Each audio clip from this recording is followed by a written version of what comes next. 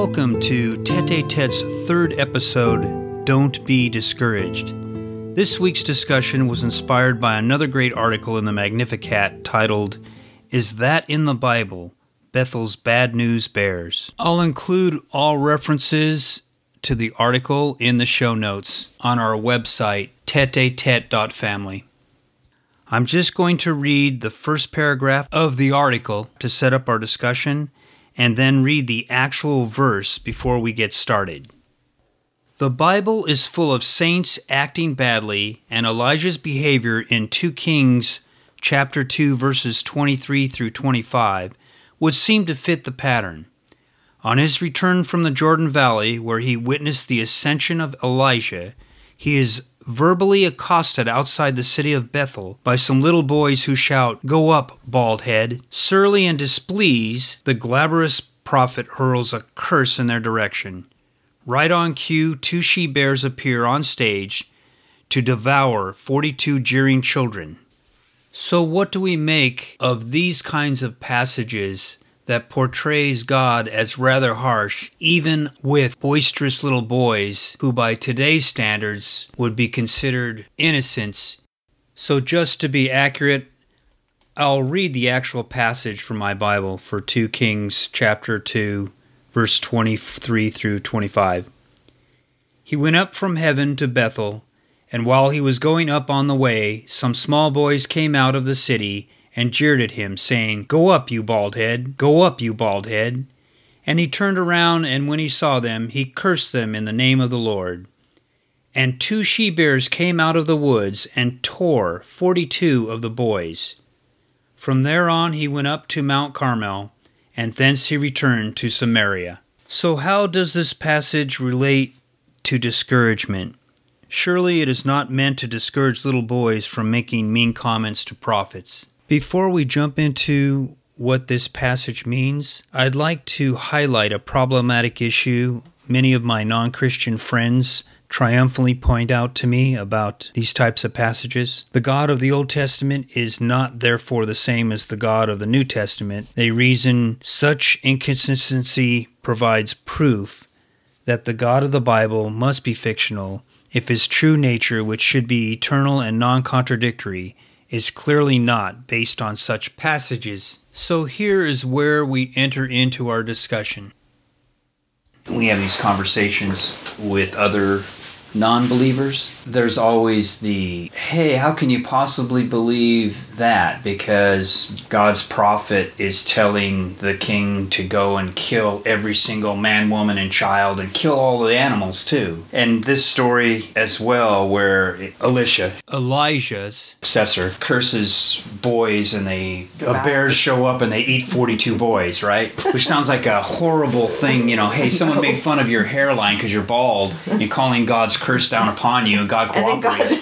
God cooperates with that and kills 42 boys, right? So when I talk to the folks that are non-believers that I know about how is it possible you got this Old Testament and God is just unjustly, or from our point of view, killing innocent people or making people making innocent jokes, I don't think they understand. They're looking at it from first of all, a modern perspective. You can't look at ancient writings from your own perspective because they thought differently back then, right? Plus, they're looking at it in a literal sense, not a theological sense. Right. So the other point there too is that these are allegorical stories for us, especially that are Catholic, where we don't believe in the exact word-for-word translation. Or there can be more than that, too. Sometimes there is you can take it literally, like this happened, but there are many different meanings to the story. I think Scott Hahn talks about that in his Understanding the Scriptures. There's layers of meaning, I agree. And some things can be literal and some things can't be literal, and that's why we have a magisterium that helps us with understanding that. Mm-hmm. Because that's based on thousands of years of tradition,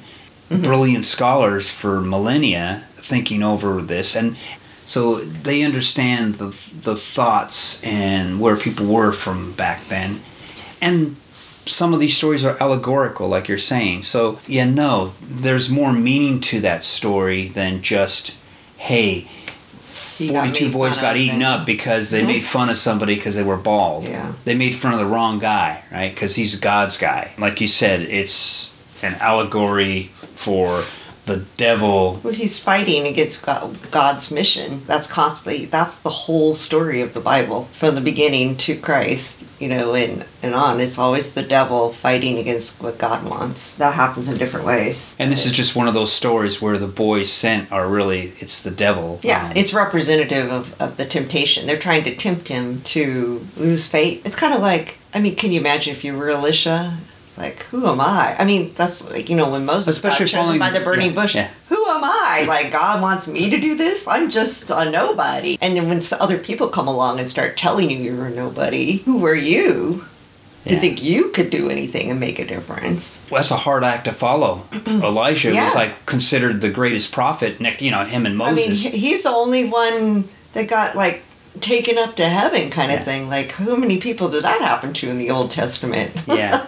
So you have his direct disciple, Elisha, who would have. I can put myself in that position and think, hey, who, I'm never going to measure up to the boss. He's, you watch him getting taken up to heaven. Yeah, it's like he just came back from that. Yeah, and then they're like, all of a sudden he's getting baldy here. Yeah, who do you think you are? Yeah, and the whole, like you said, Elisha was hairy and that's a very masculine thing. Manly, very. And physically. So physically, he might have been more masculine, but certainly with hair, the hair thing sort of promotes more of a masculinity. Versus a hairless man is much less of a masculine, less strong, right? So they're trying to attack him. The devil is trying to attack him in his authority to be a prophet, undermine him and get him to think a different way and lose faith. Exactly. I wanted to say too that one of the other things about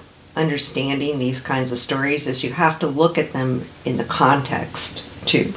Because as we go down and we read about the explanation, there's a lot of references to things that already happened or things that will happen in that chapter too. Yeah. And it makes sense.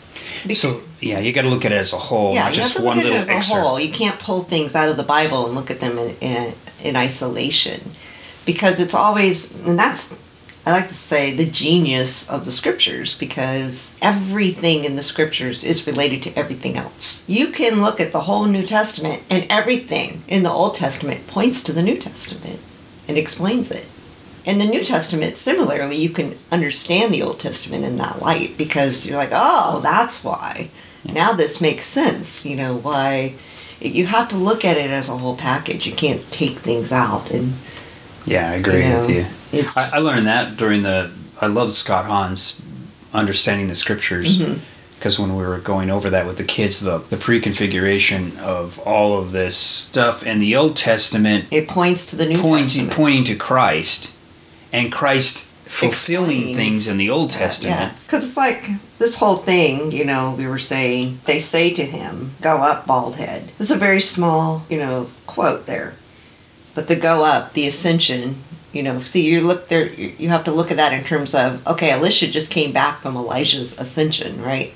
Into heaven. So that's a direct reference to the challenge there. Like, who are you?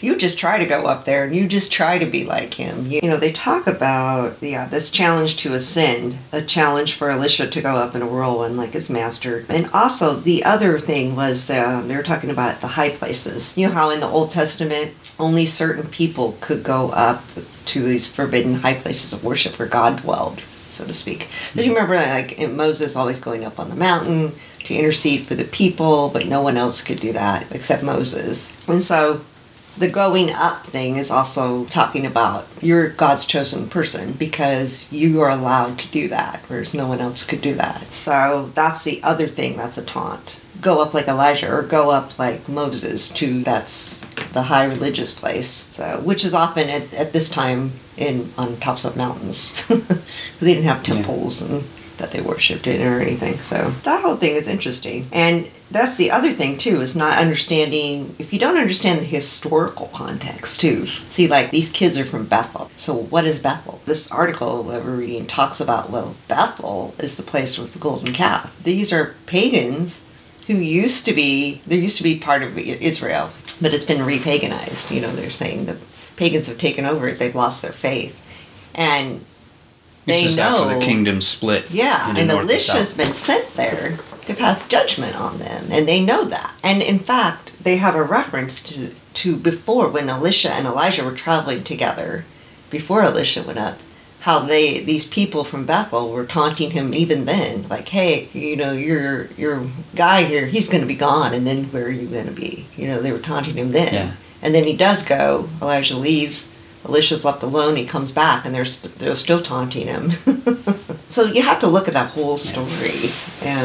And like you said, it isn't, the boys themselves aren't necessarily children. That's what they represent. It's the representation of maybe a childlike maturity. Childlike immaturity, yeah. Or immaturity, in this case, of the people themselves because they've fallen away from the faith. Mm-hmm. So they're like lost children who just run around taunting bad kids. The bad boys. But they give a mouth to the devil's mission in life, which is to thwart God's mission in any way that he can. And it's interesting to me that the way he tries to get at Elisha is to discourage him. Because if you think about it, it's discouragement. Yeah, actually, that's interesting because I was actually reading about discouragement last night. Might have been in the gospel meditation. But how that's one of the main ways that the devil tries to get at us is through discouragement. It's easily discouraged in this day and age. I mean, it could come in many forms. Oh, God didn't answer my prayers yesterday. So therefore, he must not be real. Otherwise, he would have there would have been a flash of lightning. I would have got what I wanted. That's not how God works. I mean, that's someone that doesn't have a strong or well-developed faith, I think. But even those people who do can fall prey to the discouragement because of sin. Like, that gets all turned around on you. You're trying to fight to grow in virtue, trying to not sin, and every day you're falling into the same sins or weaknesses every single day. It can be discouraging. It can be discouraging because you think, oh, I'm never going to get it. It's been 20 years. I'm never going to get any better. And that's what the devil wants, because then you start thinking, I'm just not going to go to confession this time because what's the good of it?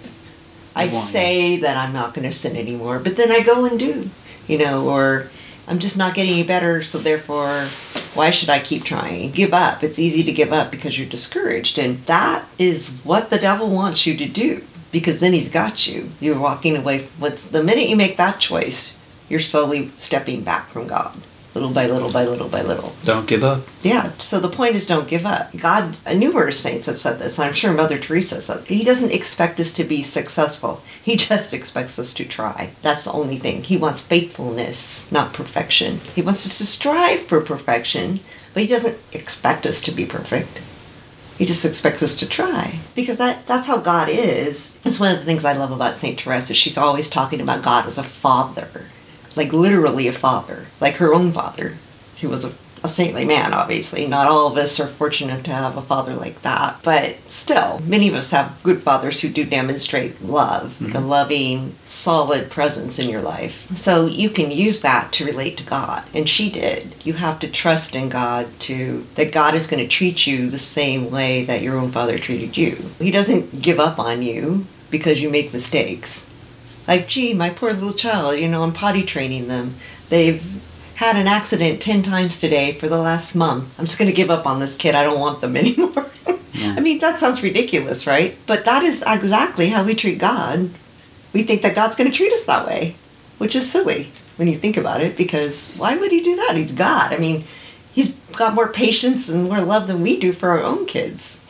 We're talking about discouragement here as related to this story about Elisha, about making choices. You can be paralyzed by that decision-making process of whether or not you're doing the right thing. And discouragement plays a part in that, because going back to the story of Elisha here, what if he listened to that little thing, that bit, and he sat there and really sat down and thought about it like, wait a minute, maybe this is all in my head. Maybe God doesn't want me to do this. Does God want me to do this? Does God not want me to do this? I mean, he didn't do that, though, did he? He stayed focused on what he needed to stay focused on and just said, this is what God wants me to do, so this is what I'm doing. Being paralyzed by decision-making is a form of discouragement, I think, because you're not relying on God when you do that. You're relying on yourself, on your own understanding, which is obviously lacking because it's not giving you anything. Yeah. You got to just go with it. You got to go with, okay, this is what I think God is telling me to do. So therefore, I'm going to go this direction. And you got to just do it. You know, that reminds me, I had to chuckle when you said that because that TV series, Good Place, one of the main characters, Chidi, I think. Chidi. He can't make a decision. He's paralyzed. He's paralyzed by decision making, and that's why he went to hell. Yeah, it is. Because he could never make a decision, never could, commit to. But it wasn't so much that he was indecisive. I think he just didn't, like you said, there's just no trust there. Yeah, there's no trust. There's no trust. And from our point of view, from a spiritual point of view, that shows a lack of trust in God, and that is why it's bad. Yeah. When you're discouraged, you might not be thinking that way explicitly, but it is. The point being that it's not that you're indecisive that's bad, per se. It's that you get discouraged from that indecisiveness, reinforces that indecision to where you just won't make any decisions. Yeah. And that makes me think of agnostics.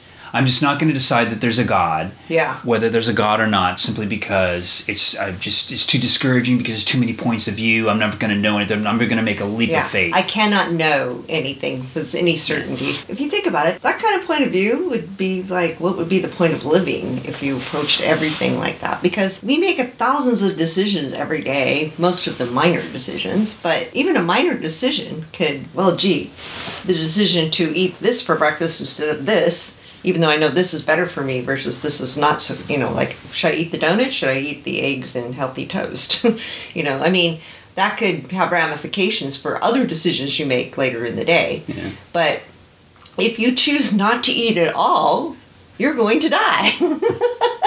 Yeah.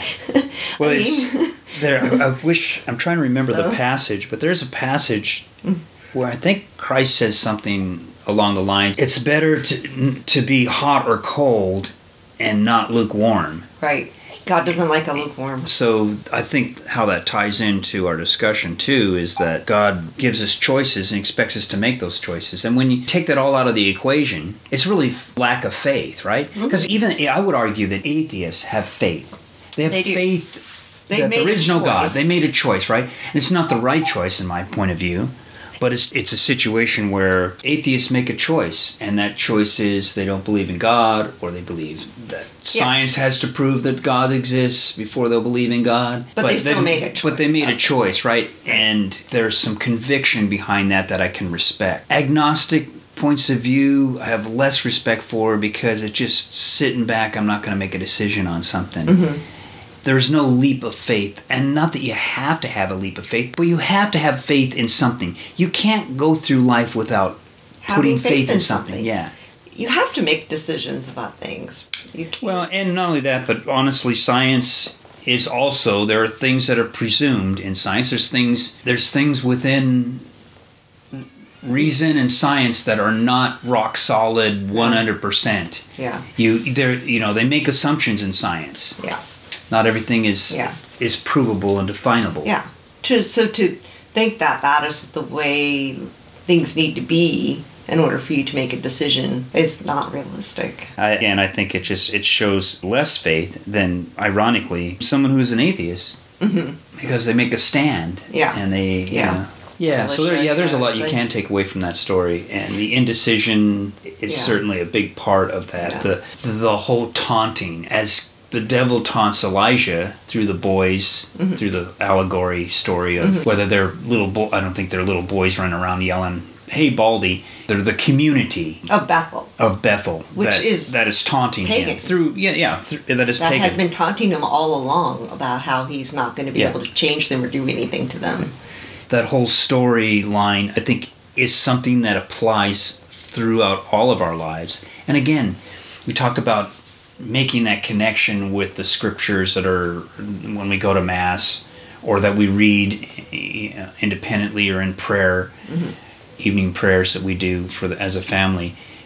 Those things can touch us if we think them through, and they do apply. It's not some weird, bizarre old story that was written down 2,000 or more years ago, right?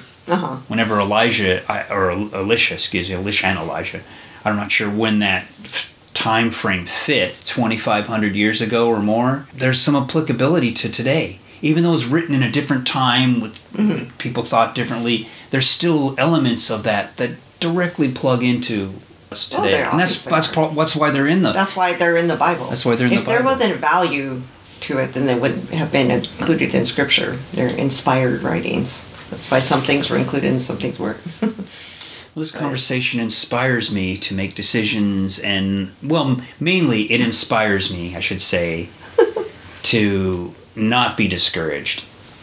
You know, it's easy to fall back into the same sins, but I'm not going to give up. Yeah. I have faith in God that I can overcome those, that I can be with God, that they're not going to separate me from God. Yeah. That they're not going to separate there's no you from permanent God, separation there. That That's God's good. continuously, His love is still there, present, always inviting me, always wanting me to be with Him. Just acknowledging that and confessing our sins and seeking that reconciliation. I think that's over and over and over. Over again. As long as it takes, and I have faith that will overcome any discouragement. I think the denial, the unforgivable sin that's mentioned in the Bible. Despairing of God's mercy is what that is. Despairing of God's mercy is just giving up. Yeah. It's, again, discouragement is what is the key to that. And that's not something God has imposed on you. You've imposed that on yourself. Yeah. That's the unforgivable sin. I think that's the line, it talks about that in the Bible, that can't be crossed.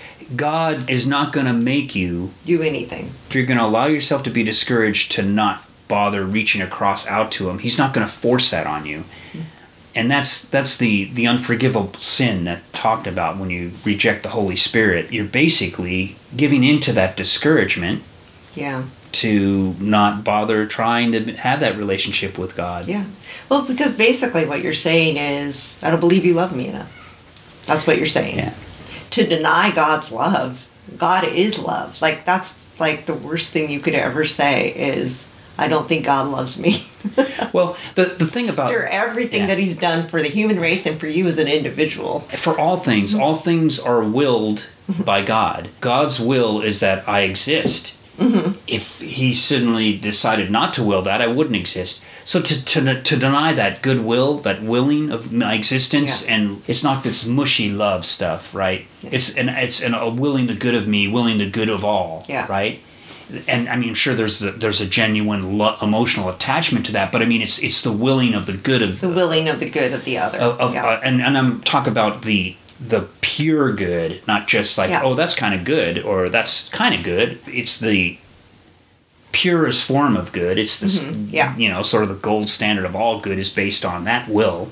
Yeah. So to deny that, or to be discouraged into disregarding that, you're rejecting that. Yeah. You're rejecting the very will that wills you into existence. Yeah. God allows that, right? Because He allows free will. But I mean, it's your choice. Yeah, that's you're pulling the trigger on that. Yeah. It's like hell's. That's why hell is not something that, like, people say, well, how can a just God make hell? Well, God didn't make hell. People made hell. People made their own hell. Yeah. Exactly. And that's I think C.S. Lewis said, hell is a room with a door that's locked from the inside. Yeah. So you've locked yourself inside that hell. Because you made that choice. Right, you made the choice to say, no, God doesn't love me.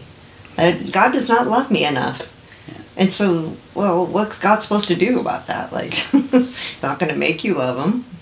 Because then it's not love. It's interesting. The whole point that you brought up, sweetie, I was reading last night, because I'm reading this book by Fulton Sheen on marriage. It's called 3 to Get Married. Talking exactly about that exact thing, about why love is triune, why there's 3 involved anyway, because husband, wife, and the Holy Spirit is also allegorical to the Trinity, Father, Son, and Holy Spirit. But he was talking about how because God's love, the whole reason for our existence isn't because God didn't need to make us, because He already had perfect happiness, because He didn't live in, before He made the world and made people, made the universe, He wasn't sitting there all by Himself. God already lived in a society with Father, Son, and Holy Spirit.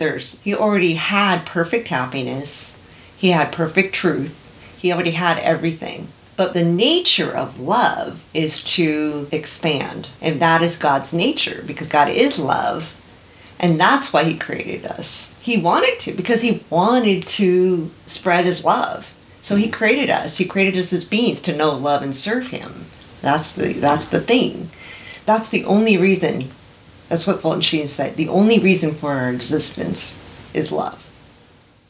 We only exist because of that. If God wasn't love, we wouldn't exist. That goes hand in hand with what you were saying. Giving up on God, giving into discouragement, is denying God's love for us. That's the whole reason we exist. So I read this continuously in all kinds of other things from other, great thinkers like Bishop Barron, like Thomas Aquinas, the great theologians throughout time. Well, you go back to Christ, really, the greatest theologian. Right. Coming back in full circle, my my title for this week's discussion would be "Don't Be Discouraged." So, don't be discouraged. Yeah, you got to have faith in God. Faith that God loves you enough to always be with you. And it's not just the story of Elisha coming back after Elijah's going up. You see this throughout the whole Bible. Yeah. All kinds of examples of just don't give up. And you see even with the apostles, who I really identify with on some levels, because they went through, they betrayed Christ, they ran away, and yet despite all of that heart-wrenching stuff, they came back and don't be discouraged. Yeah. I'm just going to move forward. And part of it is you see in the resurrected Christ, it gives you a lot of encouragement, but well, yeah. But they could have been along the way been discouraged too with all the persecutions that they went through. And well, think about the fact that in a way their mission was a lot like Elisha's, because they saw Christ ascend into heaven, and then they're just left there with this mission now to live out for how many more, some of them lived for several decades after Christ left the earth. So he's not there directly intervening, sitting next to them saying, hey, believe in me in the flesh anymore, right? They've been told to go out into the world and do this, this, and this. And they did. These formerly weak men, who were weak when they had him next to them. Showing miracles and everything in their presence, right? Yeah, but the greatest miracle of all is that they didn't fall away from their faith. And most of them, except for John, they were all martyred. They died for this. Yeah, just about all of them. And John died in exile, so they all gave their lives for this. So it's the same kind of thing. They could have been discouraged. Yeah. I'm sure we don't hear about it necessarily in the Bible, or maybe we do. I don't know. I have to go back. There's lots of instances of people telling them, who are you? That probably wasn't their own families. Who are you to think you can go out and start preaching? They had to face down a lot of that. I'm sure that the devil was working hard on them to discourage them from continuing on.